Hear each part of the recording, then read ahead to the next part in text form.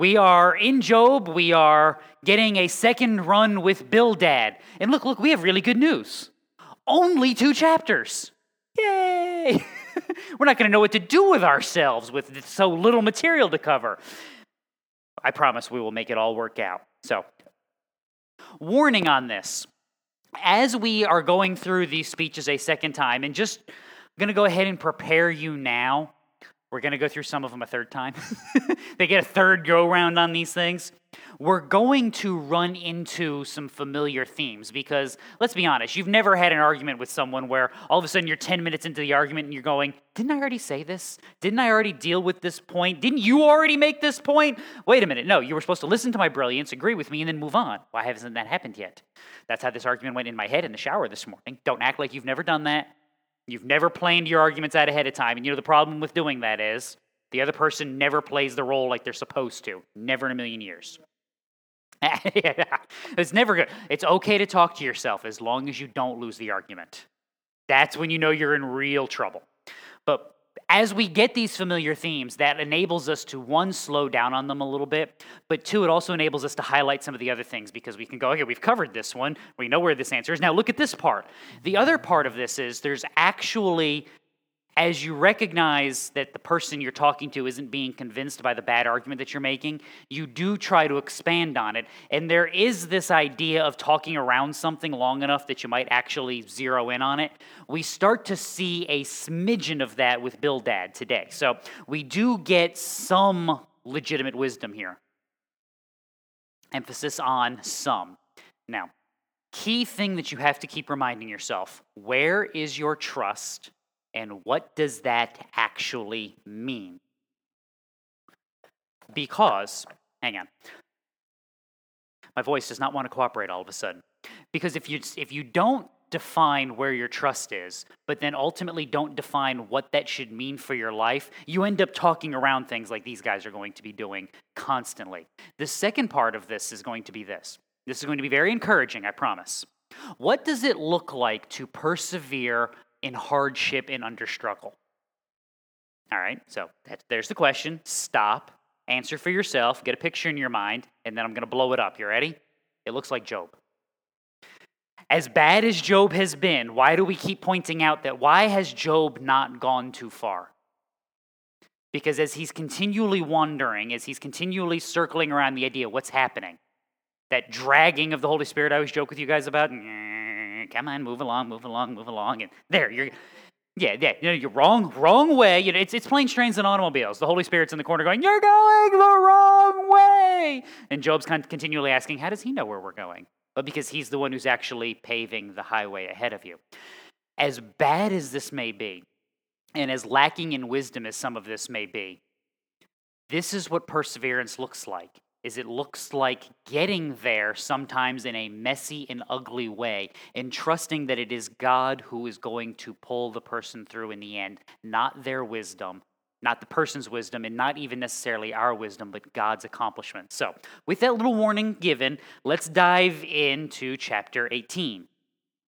Then Bildad the Shuhite responded, I won't make the joke again. How long will you hunt for words? Show understanding, and then we can talk. Right here. This is where I said we get close to a good idea, but we can't ever seem to quite get there. You want to argue with someone who is wise, right? Who is trying to seek after wisdom. This is the dichotomy of Proverbs. Do not answer a fool according to his folly, lest he be wise in his, lest you be like him. Or the very next verse is, answer a fool according to his folly, lest he be wise in his own eyes. So when you see someone who doesn't have wisdom, which clearly seems to be where Job is arguing from, do you keep arguing with him or do you shut up and leave him alone? Depends on a lot of things. Do you think you can get anywhere? Is the error so grave that it needs to be corrected? Can you accomplish something? Can you just not stand it? I mean, your level of stubbornness will enter into this. So how long will you hunt for words? Show understanding, and then we can talk. Why are we regarded as beasts, as stupid in your eyes? Oh, you who tear yourself in your anger, for your sake is the earth to be abandoned, or the rock to be moved from its place? Now, this is good and bad. Does Job need to relax and rest in wisdom? Yes, he does. Does Job need to recognize that life does not revolve around him and he is not the center of the universe? Yes, he also does need to know that. Is it helpful to tell the suffering person to get with the program? Probably not. So things like Matthew 19. And here's why this is probably not the best advice. Matthew 19. Jesus said to his disciples, "Truly I say to you, it is hard for a rich man to enter the kingdom of heaven. Again I say to you, it is easier for a camel to go through the eye of a needle than for a rich man to enter the kingdom of God." When the disciples heard this, and by the way, the reason that would have been such a culturally big deal is if you were rich in that culture, why would you have been rich? What would have been the assumption of other people? You'd been blessed by God. God has blessed you, therefore you have wealth. Therefore, to tell me that the person I assumed is blessed by God, it is almost impossible for them to get to heaven? If the blessed guy can't get in, what does that say about the cursed guy? I'm suddenly not liking my chances here. Hence the reason the disciples heard this, they were very astonished and said, "Who then can be saved?" And looking at them, Jesus said to them, "With people this is impossible, but with God all things are possible." In other words, your salvation does not depend on your definition of goodness. It depends upon God's work in salvation. It does not depend on your accomplishment. It depends upon God's accomplishment. Now, Hebrews 12. "Strengthen the hands that are weak and the knees that are feeble, and make straight paths for your feet, so that the limb which is lame may not be put out of joint, but rather be healed. Pursue peace with all men and the sanctification without which no one will see the Lord." So pursue peace and sanctification. Is Bildad doing that? Is this a statement of someone who is pursuing peace? Is Bildad sitting around having watched Eliphaz go back and forth with him, having gone back and forth with Job himself, having watched Zophar go back and forth with Job, having watched Eliphaz go back and forth again? Is Bildad sitting here going, you know what, the temperature in this room is a little hot and it needs to come down just a little bit. We need to calm down and get back to our foundation. Is that what Bildad's doing? This is not pursuing peace. This is, again, why I say we're getting good themes, but we're not getting a good understanding.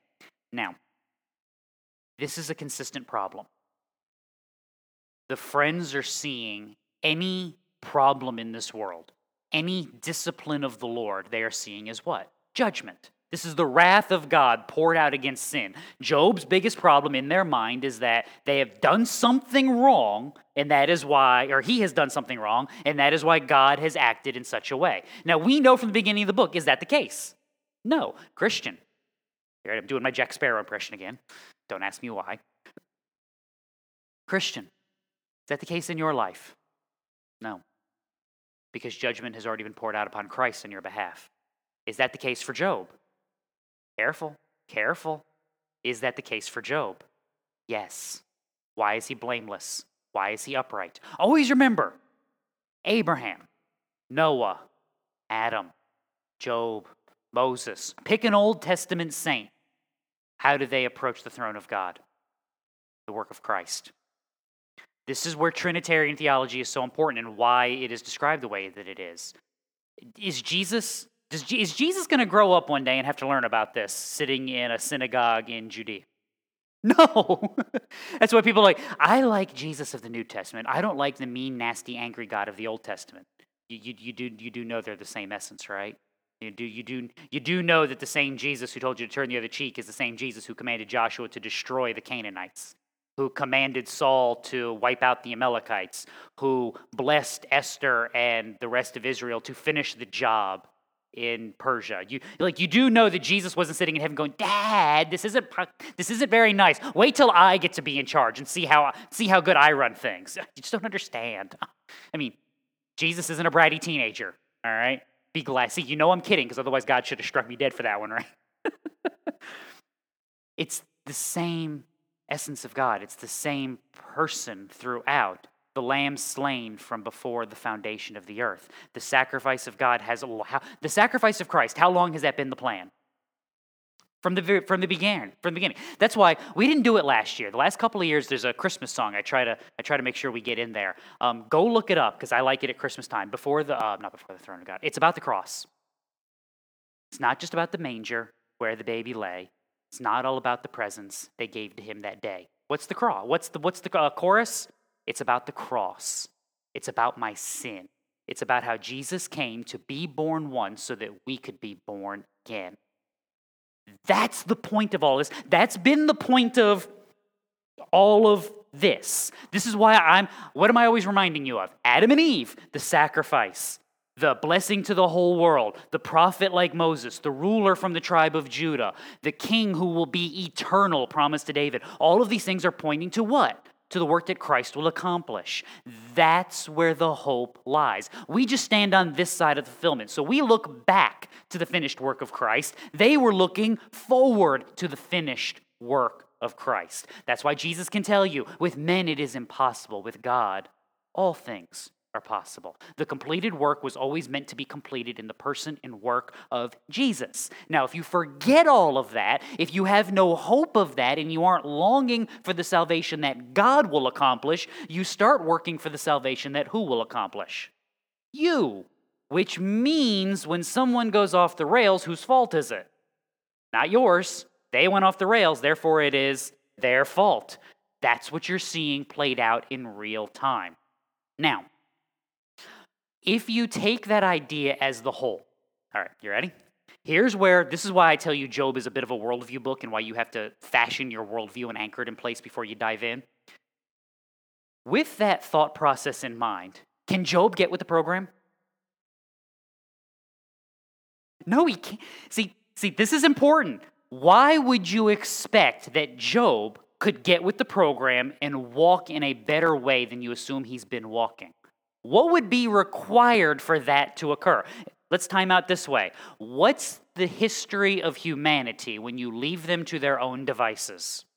And how much sin? I mean, we're not just talking about, oops, we've messed up this thing over here. What are we going to do? I mean, utter rebellion, corruption, and destruction from all humanity. And again, you don't have to move forward from Job historically to see this. You can look backward from Job. So look at the garden.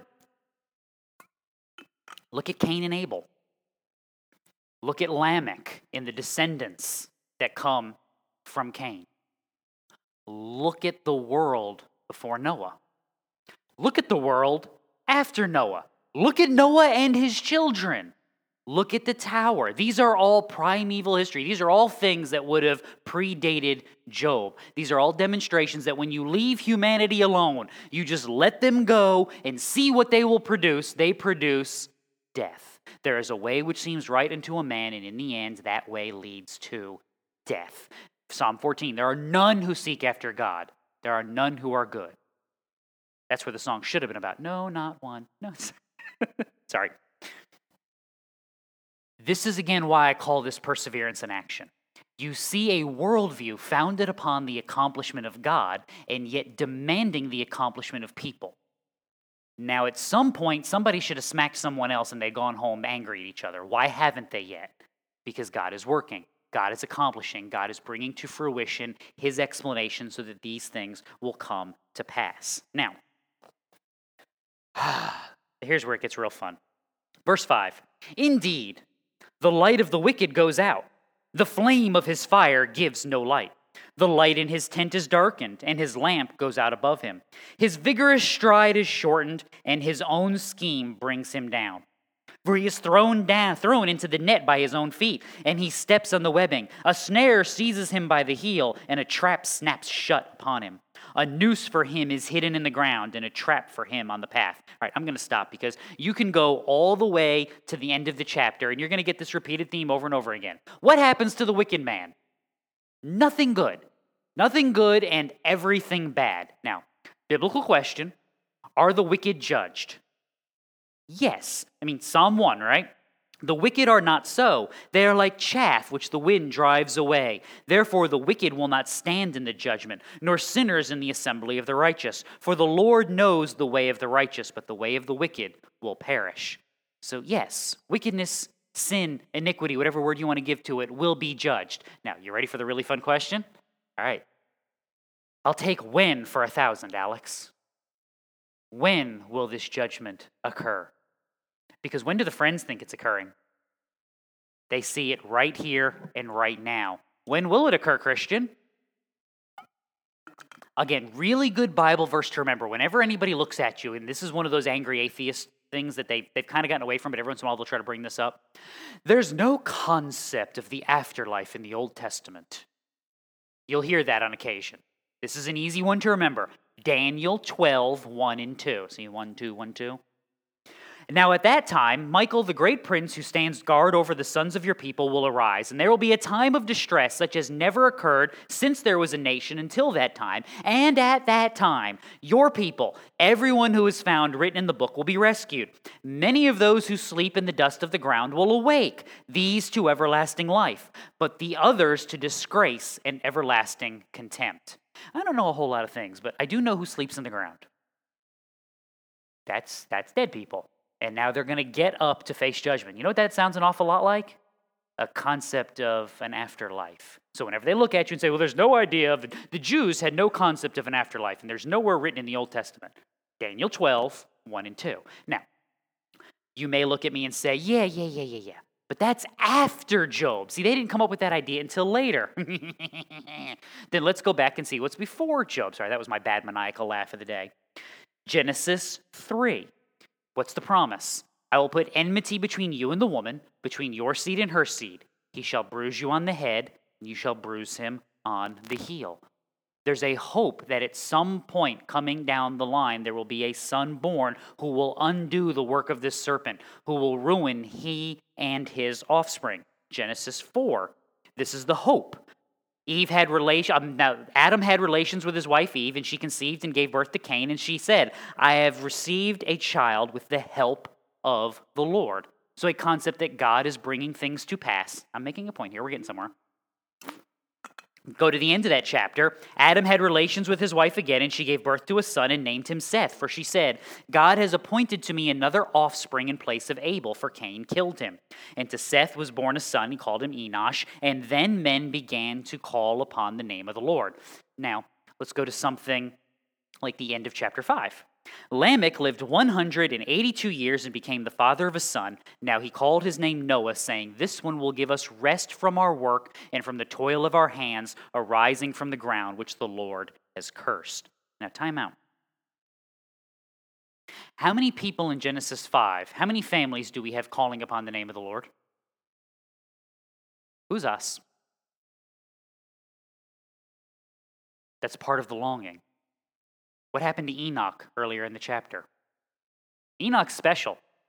Everybody else walks with God X number of years, and what's the refrain of Genesis 5? And he died. Who's the one guy that doesn't happen to? Enoch, for God took him. Took him where?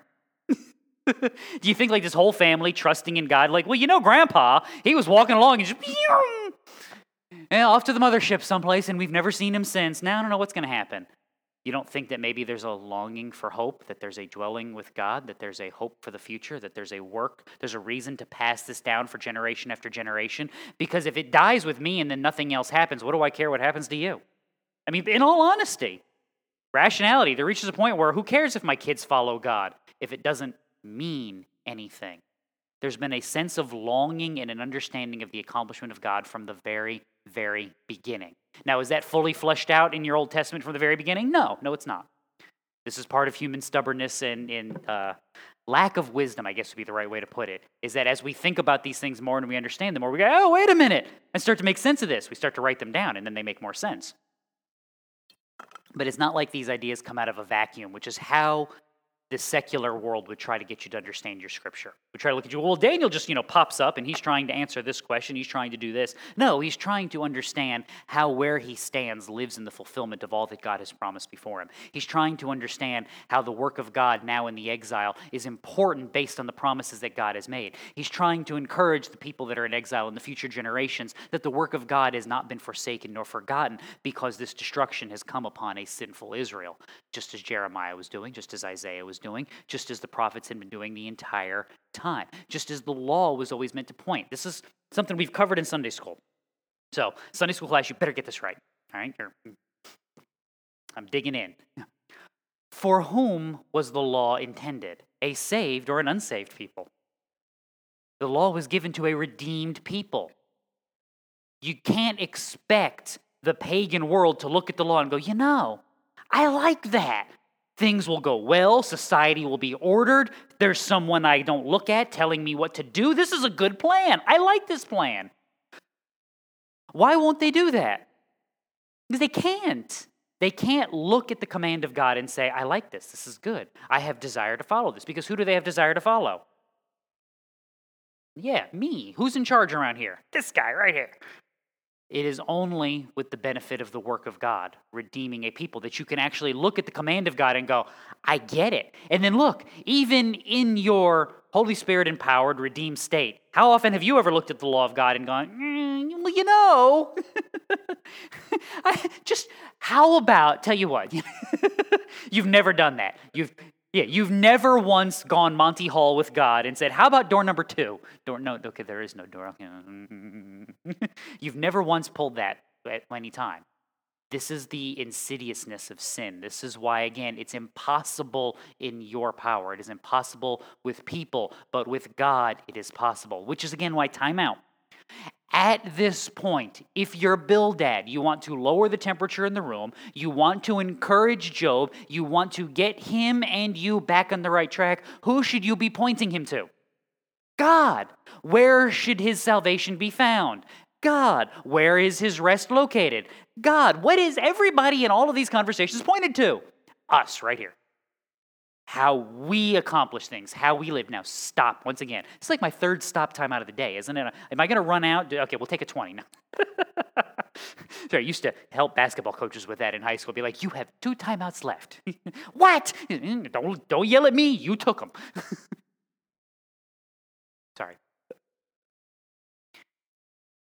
This is why you have to be wary and wise as you enter into the world. Because everything in this world is designed to get you to look where?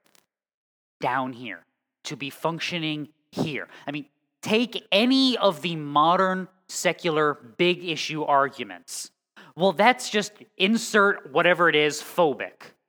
You're speaking words of death. People are going to harm themselves. People are going to be upset, and you're creating violence with your words. No, I'm creating ideas with my words. People create violence with their actions. But why is that the argument? Because if I can get you to realize that everything in your world, everything that you're saying, everything that we're arguing about is going to have an effect here. It's going to create things and demand that people do something here. Then I will get you to change how you speak because you are now focused on what?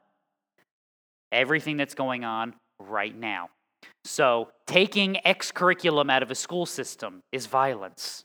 Because there are children who won't be able to be comforted and identify. I don't care. I care about what is good and what is right. I care about the truth. Always remember, what's the rule in my house? No, that's that. That one's always in effect everywhere. But this is one of the rules that I get always all the time. That was mean. But was it true? Because if it's true, it's not mean. It's not nice. It's not cruel. It's not happy. It simply is. It simply is. Who's the guy who's always telling you to look in the mirror and have long, hard conversations? Yeah. Why? Because I want you to look at you in wisdom and in truth so that you can evaluate rightly, which means you can say the mean thing because the feelings have been set to the side just a little bit. You can say the hard thing because you're willing to deal with what is in the world, focused on a kingdom that is being revealed by God and a sanctification that you are being strengthened to walk in. It's not good or bad, it simply is right or wrong. Now, your mileage will vary, terms and conditions may apply. You have to apply this in your world where it is wise and where it is prudent, how you have interaction with people. Again, sometimes you need the snow shovel. You take the snow shovel and you go like the dude at the end of Home Alone, you just, and sometimes you need to put the shovel down and sit down and negotiate and talk about things. You're seeing the snow shovel approach right here, and it's working very poorly. I would argue because they have the wrong snow shovel, but at the same token, at some point someone needs to sit down and go, okay, we got to start over. We keep talking, I hear a lot of me and we and us and you, and you know what I'm not hearing a whole lot of? A whole lot of God. So let's stop, let's start over and see if we can make sense of this. That's what should happen. I got bad news for you. It doesn't. No, not even a little bit. So all right, Sally, we're going to fast forward to chapter 19. So 19:1. Then Job responded. All right, brace yourselves. It's not going to be pretty. How long will you torment me and crush me with words? These 10 times you have insulted me. You are not ashamed to wrong me. Even if I have truly erred, my error lodges with me. If indeed you vaunt yourselves against me and prove my disgrace, know then that God has wronged me and closed his net around me. See, I was with him. I was on Job's side for like 4.5 verses. And then it was just like right out the window. Because let's be honest, the 3 friends have done a terrible job. If anybody's got the right to be upset at this point, it's Job. Now again, Job hasn't done well either, but if anybody's got the right to be angry, it's Job. Until you get to the point that you say something like, if indeed you prove my disgrace to me, know that God has wronged me. I was with you until you said the part where, even if you prove to me my sin, this is God's fault. I mean, I want to be on your side. Now, this is what it looks like when all perspective, again, gets balled up and thrown right out the window. Again, Christian, what's God accomplishing in your life? 1 Thessalonians chapter 4. The Lord himself will descend from heaven with a shout, with the voice of the archangel, with the trumpet of God, and the dead in Christ will rise first. Then we who are alive and remain will be caught up together with him in the clouds to meet the Lord in the air, so that we will always be with the Lord. Therefore, comfort one another with these words. Time out. Where's your hope, Christian? Where's your rest? Where is your sanctification? Where is your salvation? How is God coming back and the dead being raised supposed to be a comfort to those who are standing here now? Because it's a reminder that this world is not the end. It's a reminder that it is God who triumphs, God who rules and reigns, and God who will stand at the end of history triumphant. Not the world, not the philosophies, not Satan, not sin, not anyone else, but it is God who will triumph. Once again, how much hope will you have in the triumph of God from the person who says, God has wronged me and closed his net around me? That's not a hope in God's accomplishment. Now, let's ask the second question. Job feels like he's been treated unfairly. What has Job received thus far? Let's be honest. Job's received now poor health. He's sitting there. Keep in mind, while this whole conversation is going along, Job is using pottery to, scrape his boils open. And I mean, that's got to be a fun little conversation, doesn't it? While you're sitting there fussing at him and complaining at him, Job's over there, oh yeah, hang on, this is a good one. So if you ever watch that Pimple Popper show, Job is doing it in real time, having that argument. Notice all the women know what that show is. What is it with that? I don't know any guy who loves that show, but women are just like, ooh, this is a juicy one.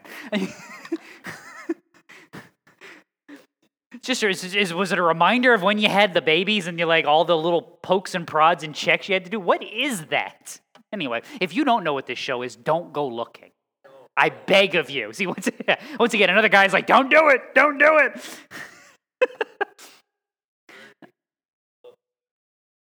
Anyway, so he's received that. His family is gone. His possessions are gone. His life has been turned upside down. Now, again, I'm going to ask this important question. Is any of this unfair? See, I got one from each side of the room. I went, nope. Christian, what does your sin deserve? Smiting, right? You need a good old. You should die, and you should die slowly and painfully. I've told you, like, one of my favorite church history stories is that the Roman Empire tries to boil John in oil, and it doesn't work. And I still to this day wonder how that happens. Like, did they actually drop him in the oil and it just didn't bubble? Like, is he just sitting there? Like, now what, guys? Or did they drop him in and it bubbled and sizzled, and he just sat there in the bubbling oil and it didn't cook him? I mean, I have questions. And if you're John at that point, do you just sit there and wait for him to pull you back out? Do you swim to the edge to get out? I mean, these are what I refer to as the thoughts that keep me out of the really good schools. See, I wonder about this sort of thing. I wonder about that here, because Christian, that's what you deserve. You deserve them to drop you in the boiling oil slowly. Like just a little one hand over the hand, put you in, take you out, like a little hokey pokey for a fritter that you're supposed to be. There's a mental image for you that you can enjoy the rest of the day. In your sin, that's what we deserve. The fact that you do not receive that on a regular basis is the mercy and grace of God. Even when things are bad, and I mean really, really, really bad, I think Job qualifies. Job qualifies as life has gone really, really, really not the way you would have planned it out. Like, nobody lays out their 5-year plan when they're graduating high school and be like, well, I'd like to be married and have a nice family and watch them all die, and then I can get sick and suffer for the rest of my days. That's go team. That's what nobody signs up for that. And that's what he's received. So what? Christian, what are you called to do in this world? Romans chapter 6. We have been buried with him, talking about Christ, through baptism into death, so that as Christ was raised from the dead through the glory of the Father, so we too might walk in newness of life. For if we have become united with him in the likeness of his death, certainly we shall also be in the likeness of his resurrection. Knowing this, that our old self was crucified with him, in order that our body of sin might be done away with, so that we would no longer be slaves to sin, for he who has died is freed from sin. Do dead people suffer? Do dead people complain? Do dead people rejoice? These are fun little questions. No, let's be honest. This would be a little cold right now. I understand that. But what do dead people do? Nothing. Nothing. Your old self is supposed to be dead. The things that are tormented by this world are supposed to be dead. The things that rejoice in the things of this world are supposed to be dead. Now, does that mean we have no joy in anything in life? No. Grandbaby, what do? Celebrate. This is good news. We take that. But I'm going to pick on you. You ready? Okay. Just make sure you're okay with it. If Mike and Jan make their entire life about that great-grandchild, is that a good thing? No. Should they make a large portion of their life about that child? Yes, absolutely. But if their entire life centers around that great-grandchild, is something out of balance? Yes. You rejoice, you celebrate the good things of God, but you do not allow them to take God's place, to usurp the position he is supposed to occupy. That is what you're seeing with Job here. God has wronged me. I have been cast down. He has forgotten any concept of mercy and grace. He is resting solely in seeing judgment and destruction. There is no joy in the work of God. There is not even hope in the perseverance that God provides. Now again, time out. Can you see the perseverance of God being provided? Yes. Yes, you can. You've seen it in previous statements. The fact that they're still having this conversation is part of it. So, unfortunately, Job continues. Behold, I cry violence, but I get no answer. I shout for help, but there is no justice. He has walled up my way so that I cannot pass, and he has put darkness on my paths. He has stripped my honor from me and removed the crown from my head. And I am going to stop there because you can continue reading Job's complaint all the way through verse 22, which is impressive. I mean, this is again why I couldn't be the person to comfort Job, because I think at this point I'd be sitting there going, and yada, yada, yada. Would you stop whining? Always remember, in my house, Cameron is the loving, caring one. When the kids come running into the room crying, Cameron's answer is, what's wrong? Mine is, what did you do? To the point when they were little, we actually had the system worked out. So something would happen, they would cry. Cameron would pick them up and just hold them. And while she held them, I would do the inspection. Like, okay, you're crying. Why are you crying? It's not your foot. There's nothing broken. Okay, you're good. They're fine. They'll be all right. Let them go. Cameron's like, you're mean. They're fine. Put them down. They're good. That's just how we operate. When Cameron's sick, she wants someone to take care, run errands. When I'm sick, lock me in the room, leave me a bottle of water, and just leave me alone. I'll either die or I'll survive. It'll be one way or the other. I will figure it out. So, now, is Job suffering? Yes. Is Job suffering under the judgment of God? No. So, this means there's a very, very important question that has to be asked. Why is Job suffering? To what end is Job suffering? Now, let's again remember historically how God has worked. So, let's go to something like Joshua 5 as Israel is preparing to go to battle. When they had finished circumcising all the nation, they remained in their places in the camp until they were healed. The Lord said to Joshua, "Today I have rolled away the reproach of Egypt from you." So the name of that place is called Gilgal to this day. Now, not about you, but literally cutting off parts of my anatomy does not sound like a fun way to remove the reproach from me. Does it to you? No.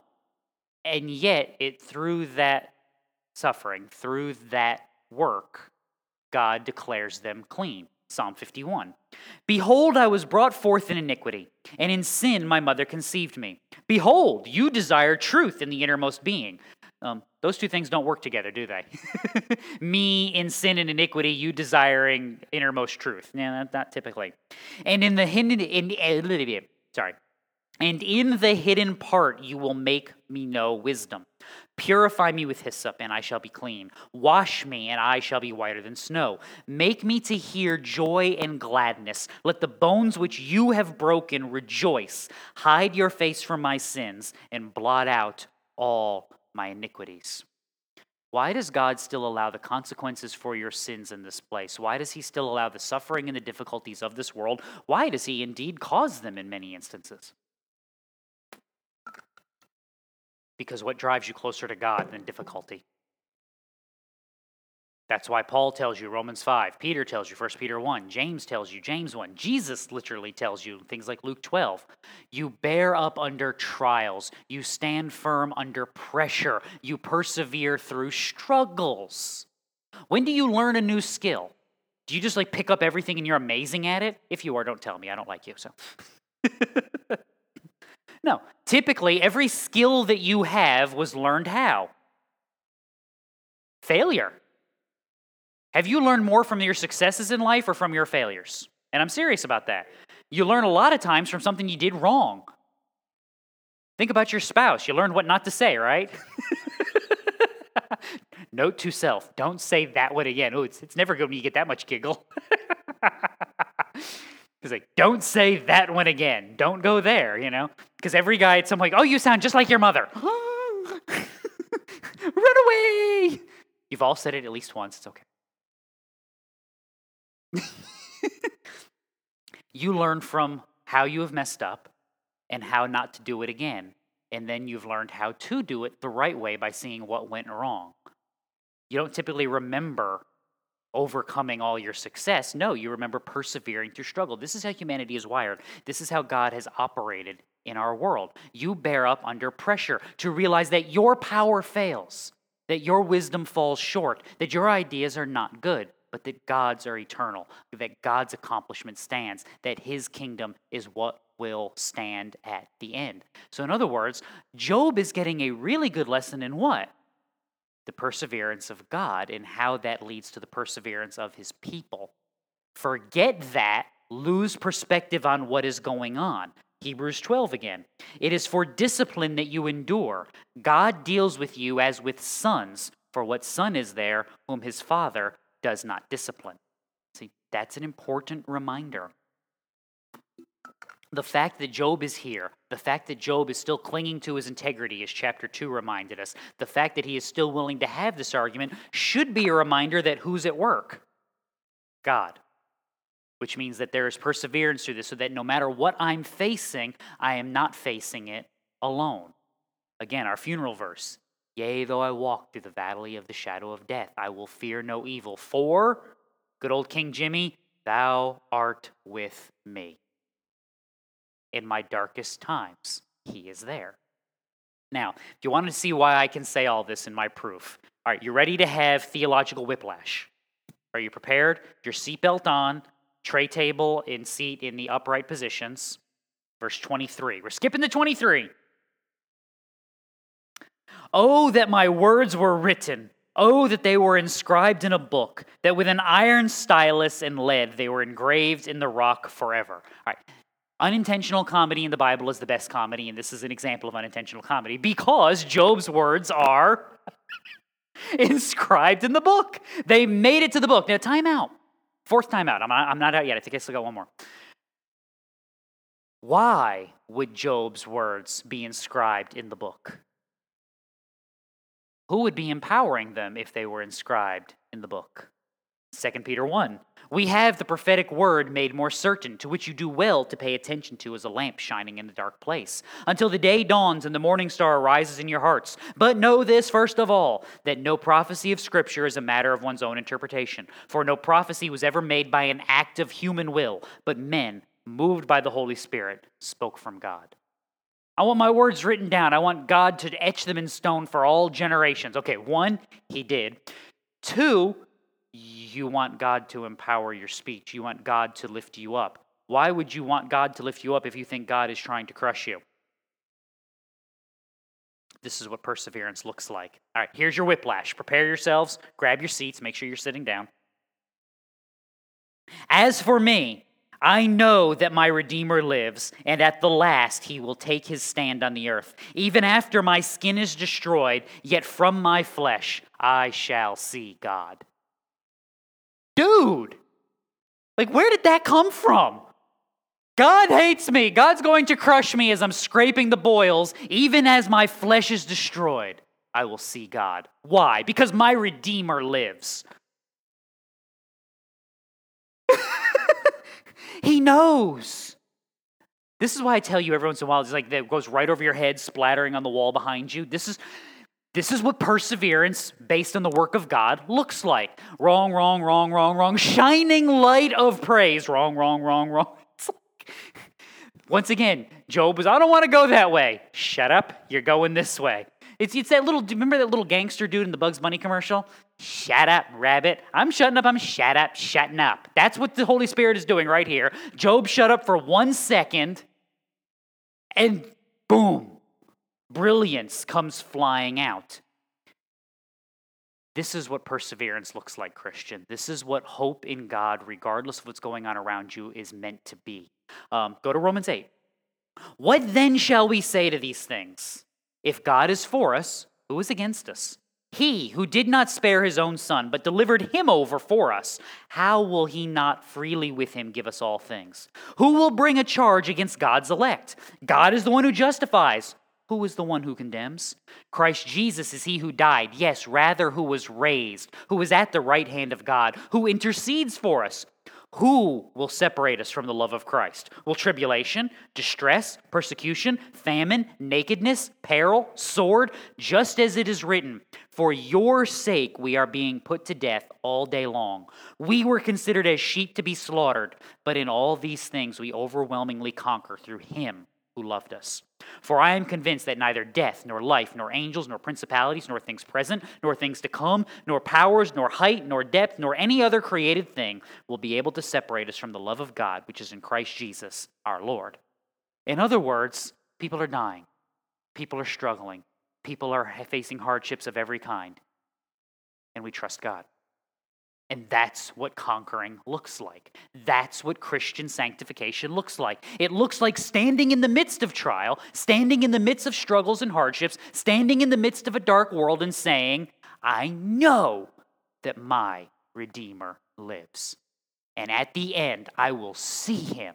I will stand face to face, verse 27, whom I myself shall behold, and whom my eyes will see, and not another. My heart faints within. That's a hope. That's a longing in the midst of Christian.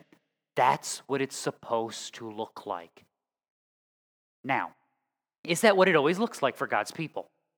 No. Is that mostly what it even looks like here for God's people? No. Therefore, rejoice. This is Paul's example again. He saved me as an example that I hadn't gone too far. You could say that about every character in your Bible, couldn't you? He uses Abraham, an idolater, as an example of what? That you hadn't outrun his mercy and grace. He uses Moses as an example of what? That you didn't go too far. David, Solomon, Samson, Elijah, as an example of what? That you didn't go too far. That you can see wisdom and praise in Job as an example that in all your lunacy, you didn't go too far.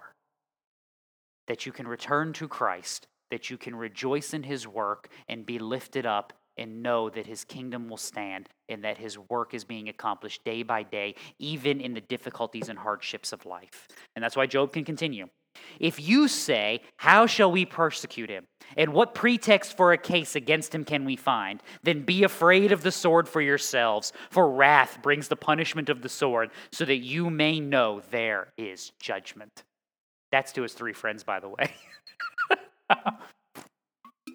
Job got a good little praise song in there and said, oh, and by the way, if you think you can tear me down, know that God will get you.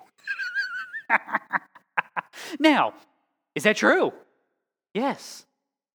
Because if you war against God and I belong to him and you war against me, then I don't have to fight you here. God will conquer. And that's what I have to worry about. Now, let's time out. I'm out of timeout, so we got to finish up now. With all of that said, imagine you're Bildad. Imagine you're just some fly on the wall sitting across from this conversation, and that is where Job has finished up. You now say, see, this is again, it's right here. Or like when we used to take our baseball players away, they put the ball on the tee, now hit the ball on the tee. See, it's nice and easy. It's not moving, it's not traveling, it's fun. Nothing complicated, nothing difficult. Yes, Job, you know your Redeemer lives and you will see him at the last. Therefore, how do we get back on the right track where we are praising God and walking through this difficulty so that our faith is not shaken, so that your strength is lifted up, and so that God be praised in the midst of all of this? How do we get there? What do we do? How do we understand this? How do we understand what's going on around you in light of the fact that you belong to God and he is at work and he will redeem you unto the end? Now, will that be perfectly clean and not messy at all? No, and I'm not trying to argue that it would be. But it would be better than where we are. Yes, it would. The fact that we're not getting there is because, once again, perspective is gone. Vision has been lowered, and hope has been placed here. Christian, this is the temptation we face all the time. You look at the news, you look at the stories that are going on, and you go, oh my goodness, I cannot believe this. Well, I get that. God is not forgotten. His kingdom is not shaken. The foundations have not been lost. He will stand at the end. And as you walk, you proclaim his goodness and his mercy as a reminder that God has not finished the judgment on you. How do I know that? Because I'm talking to you. Therefore, there is hope. Therefore, there is peace that can be found in Christ. As an example, look at me. I made it. And I'm making it by his grace and by his power and by his mercy. And the same power that carries me forward is the same power that carries all of his children forward. That's where the hope and the peace and the rest is to be found. If we try to find it anywhere else, we're doomed. If we try to proclaim it anywhere else, we've left our weaponry at home and we have no chance. This is how we have to interact with the world, based upon the hope that is found in Christ and his kingdom, nowhere else. Let's pray.